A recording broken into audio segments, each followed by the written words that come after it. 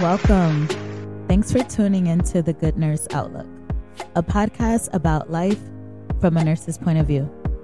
But if you're not a nurse, that's okay too. Not only will I discuss things nursing and healthcare related, but everyday matters as well. Honestly, the topics are endless. I'm your host, Nurse Naj. Let's get into it. Welcome back. Welcome to episode 2 of The Good Nurse Outlook. So on today's topic, we're going to talk about imposter syndrome. I'm not sure if you ever heard of it or if you ever had it or you knew someone who had it.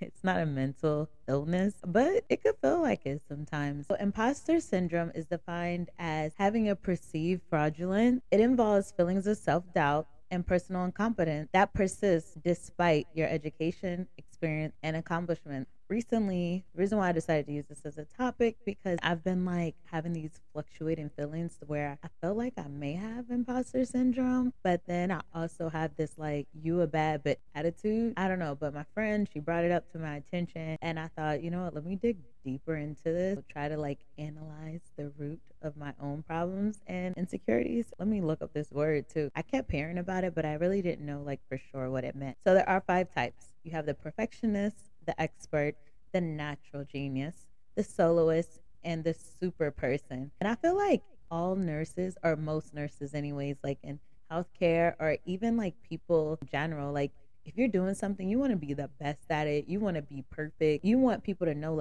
they can come to me for these issues because I know what to do. Some examples are writing off your successes despite praise from others, and you push yourself harder despite those feelings to prove worthiness. So wanting your dream job, but then getting your dream job and feeling like you didn't deserve it, or you worry that maybe you're not good enough. I, for myself, and say that I am very cocky. I'm very confident. I work hard. Everything I have, I've gotten on my own, out the mud. You feel me? Let me stop. I was a CNA for 8 years, put myself through nursing school. Right after I passed NCLEX, 2 days later, I started my bachelor's program, graduated with honors. I took a semester off. Then I started a nurse practitioner program, which I finished last month in May. But I shouldn't have did this, y'all. This is probably where I got my imposter syndrome from, because I'm going to be very honest. After I graduated, my friend was like, take your exam, da-da-da-da. I'm like, no, I'm done. I've been in school for 8 years. No, I'm not taking this exam. I'm smart. I'm good. I'll pass. So I took a New York contract in the ER. And then I was like, okay, after this contract, I'm going to study. I'm going to pass. Then I took another contract. I was like, whatever. This is an easy contract. It's only 3 days. Before it was 4 days and nights. This is 3 days. And I could just study on my off days. Nope. I didn't study on off days. I was like, you know what? I'm going to end this contract and I'm going to really study, really grind, da-da-da-da. I took a refresher course. I studied my butt off for 3 weeks. I just did the practice questions that came with the refresher courses. I did maybe, I think it was 500 practice questions, but I wouldn't really count those because I felt like they were easy or whatever. Nonetheless, my exam date comes up. My adult gerontology primary care nurse practitioner state exam comes up, and I'm like, whatever, I got this. Took it early morning. I was like, wow, this is so easy. And then there were some questions I didn't know, and I was like, sorry y'all, I was choking. There were some questions I didn't know, but I was just like, it's fine. It's not gonna kill me. And even I flagged some answers because I wasn't too sure. I was like, I'll go back. At the end of that exam, it kept asking me, are you sure? Are you sure? Are you sure? It asked me probably 5 times. And I'm like, yes, I'm not changing my answers. And then I thought about it. Maybe I'm not sure. So I went back and changed some answers. Y'all, why I failed my state exam by 3 points? Because I went back and changed my answers. 3 points. What? First of all, these exams are $400. They're 4 hours, 175 questions, and 3 points I failed by. And you can't even take it again until 60 days with another $400 almost. After I failed, I just couldn't believe it because it tells you at the end, it says fail. I was like, oh my gosh, it was so aggressive. And then I was like, okay, whatever. I told the ladies, oh, thank you. Y'all, it'd be so embarrassing to just know you failed, walk out, they know you failed, and you just keep that smile on. You cry in the car, honey. Okay. This is probably where my imposter syndrome started stemming from. I went to the car. I played a sermon. It really like made me feel like I wasn't a failure. And the crazy thing is, even though I failed, I didn't feel like a failure. I'm still successful. I still make good money. I'm a registered nurse after all. I know I'm intelligent. I mean, you missing by 3 points, honey. But yeah, I just like I didn't feel like a failure. I was just like, oh. I told my friends, they were like, oh, just take it again. Like nobody, I don't want to say they didn't care, but like everyone's like, oh well, you're already up here. Just take it again. You can only get higher. I mean, it's not like you're struggling. So whatever. It was just weird because now I gotta study again. Like I don't want to do that. I didn't lose track. Okay. I was just like, whatever. I'm gonna just pick another contract. Girl, did I learn anything, y'all? I didn't learn nothing. I'm currently not working in a contract right now. I don't plan to be out of work for 60 days just to repeat this exam. I'm just going to not change my answers and be confident in the skills that I do have. So when I had those emotions, I didn't want to go back to work. And I was working per diem and I didn't want anyone to know that I failed my exam because I'm like, girl, everybody thinks you're so smart and they think so highly of you. And then I just stayed home for a little bit and just like moped in my sorrows. More so because I have to take it again. And like studying for that exam was so traumatizing. As I go through the examples of imposter syndrome, it just highlights certain things that I felt like, oh, damn, the reason why I didn't want to go to work because I'm like, wow, I couldn't pass that exam. Like, ugh. But although I didn't pass the exam, I felt like maybe I'm not confident. Maybe I'm not like smart enough to like do anything. And it was just so crazy. So another example of imposter syndrome is personal goals that I may have set for myself. And I thought that maybe they were too big or maybe I'm doing too much or who am I to think I can accomplish that? Like, who am I? Sometimes I feel that way because social media, I will take a hiatus from social media like that. I won't even tell nobody. Well, I guess that's what a hiatus is, girl. But you know, I would just take a break. It really can make you feel like inferior. And even if I think I have a pretty great life, just to toot myself on the back, I cook wonderful meals. I exercise when I can, like walk. When I say exercise, I mean like walk a little bit. New Year's goals, they're changing. Nonetheless, y'all, I have a whole outline and I'm just jumping all over the place. This is why I need to read from my outline. A lot of that stems from just like social media and I'm gonna make an episode. I'm gonna make an episode about how social media is fake. People know it's fake anyway. People only show their good side. Like me posting about my failure. Why would I do that? Because in life sometimes you fail, but you've learned from your failures and you become a better you. And I'm still balling. I'm terrible. Seriously, certain personal goals, even this podcast, y'all. I had this podcast named since like last year, January, February. Bought all this equipment in last year to start this podcast, and I never started it because I'm like, oh, there's so many nursing podcasts. What do I have to say that's different from what everybody else has to say? And then I'm like, I have a lot to say, and I'm actually very interesting. I work in the ER, and I don't see too many, but I'm also not looking. So if there are ER podcasts out there, shout out to you. Put me on, invite me on. Maybe we could talk about a little bit something. But yeah, I didn't want to start this podcast because it was just like the whole imposter syndrome. Who am I to do it? Who am I to start a podcast? The main point of this is that imposter syndrome can affect anyone, regardless of job or social status, but high achieving individuals often experience imposter syndrome, which is pretty funny, right? Because me, master's degree, black girl. In regards to like, maybe I shouldn't be an MP, like I never felt that way. And those skills just stem from me having 13 years in healthcare and working in the emergency department and building the resilience,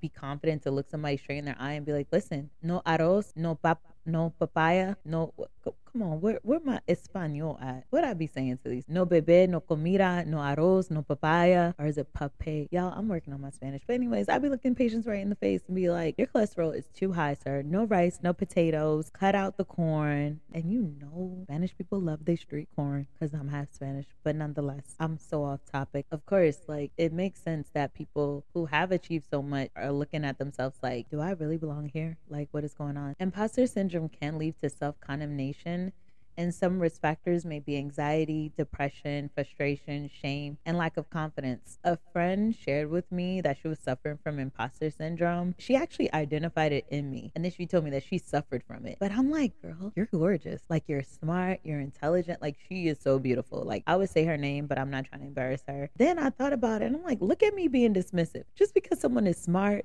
beautiful, so gorgeous, you know, all these things. What, she don't have feelings? She's like not entitled to go through things. Sometimes people are very dismissive on people because they want to say like, oh, what are you complaining about? You have this, you have that, you should be grateful. No, you should be able to soak in your sorrows. I don't care. Sometimes people can be too quick to be dismissive, which impedes someone wanting to open up, and then they hold that in. That leads to other things. They probably start drinking, going out to the club, doing good things. Someone does come to you and they're expressing some type of feelings, don't be that person that's like, oh, you'll get through it, or oh, you'll be fine. I know you got, like, you know, oh, don't do that. That, I don't like that. That's imposter syndrome. It's not a mental illness, again, but it has been linked to perfectionism. Just because you may feel like that person, whatever they're complaining about, is so minute, like it doesn't even matter, like there's so much bigger problems going on in the world, don't be like that. Don't be dismissive like that. That's not cute. What are some solutions to imposter syndrome? So on social media, there was a post that stated how an individual would create a photo album of all the good things or positive things that people said about them, and whether it was a screenshot or they get their phone and wrote it in their notes, if it was verbal, they would save all those things and put it in a folder and look at it on like down days. And I actually started that a year ago. If I made like an Instagram post and people said like kind things under it, not like every time I would snap a shot, but maybe like, you know, a day pass and then I'll just open it up and screenshot it and put it in the photo album. Or if someone left a comment on Facebook or text me something really nice, I would save it. And then like if I felt like I was down, depressed, or really not feeling confident enough to push past whatever I was going through, I'll open it up. A favorite one of mine is my doctor friend. He's probably too busy to listen to this podcast, but he was like, "You're a giant." And that meant so much to me because I think the world of him. He's a young Hispanic doctor getting it. I know Maria knows what I'm talking about. The love of my life, child. The love of my life. Just kidding. But yeah, the folder was a really great idea. I mean, I still do it. Another thing I do when I'm leaving a contract, I'll like write down things that people have said about me on that contract. Sometimes when I go to a new facility and I may feel like a little nervous, I just remember like people like, "You're a great IV sticker, you're so helpful, you're a team player," stuff like that. And like positive affirmations really does help. An article by Very Well Mind suggests that you can reduce these feelings of imposter syndrome by talking to friends, family, supportive peers, and mental health professionals. Some tools you can do is assess your abilities, look at your strengths, write down your accomplishments and what you're good at. Don't focus on things being so perfect. Rather, focus on them being done well. And also question your thoughts. Like, why do I feel like I'm not enough? Like, why am I having these thoughts? Where is this stemming from? Say positive affirmations about yourself. I am qualified. I am doing a good job. I know what I'm doing. I know who I am. Evil voices, you will not get to me. I am deserving of all my desires. And stop comparing yourself. That is the craziest. I don't want to say like, oh, I never compare myself. When you compare yourself to other people or what other people's timelines or things that they're doing, it just diminishes your own light inside of you. And why would you want to do that? If you are having feelings of like self-doubt or like you don't feel worth it for yourself, give someone a compliment. Hey, I like your shoes today. Hey, whatever. You will be surprised how that turns your mood around. Like, I know it sounds weird, like, oh, why would I give someone a compliment and I'm not even feeling up? But you will see, like, that'll change your mood. I'm telling you. I give people compliments all the time. I love to give a compliment. Also, limit social media, a favorite of mine. That's why I'm like, I'm gonna start a podcast and I like to go ghost. That don't even make no sense. But I'll post and then I'll disappear and I'll post. Not okay, that sounds terrible. That sounds very inconsistent. I don't mean it in an inconsistent way. I mean it in a I won't let the comments and the words of others get to me. And finally, just practice gratitude, you know? Be grateful for the things that you do have. Be grateful for what you are experiencing. Be grateful that you aren't where you used to be and you are not dating who you used to date. Sometimes that's enough. Just knowing that you're out of a certain situation that you thought you couldn't get out of, that should be enough to get you to the next day. Anyways, that concludes today's episode. Thanks so much for tuning in. Have you experienced imposter syndrome? How did you cope? Did you even know what imposter syndrome was? Let me know in the comments. Until next time, thanks so much for tuning in. Bye. Oh, and also, success doesn't require perfection. No, didn't sound deep. I didn't think so.